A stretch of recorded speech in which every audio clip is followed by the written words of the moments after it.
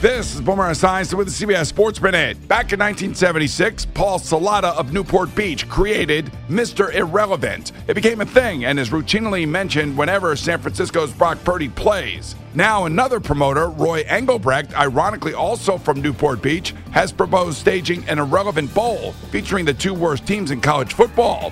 I'm Boomer Esiason.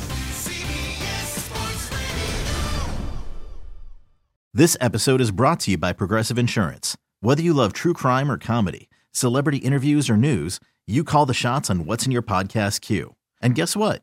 Now you can call them on your auto insurance too with the Name Your Price tool from Progressive. It works just the way it sounds. You tell Progressive how much you want to pay for car insurance, and they'll show you coverage options that fit your budget. Get your quote today at Progressive.com to join the over 28 million drivers who trust Progressive. Progressive Casualty Insurance Company and Affiliates. Price and coverage match limited by state law.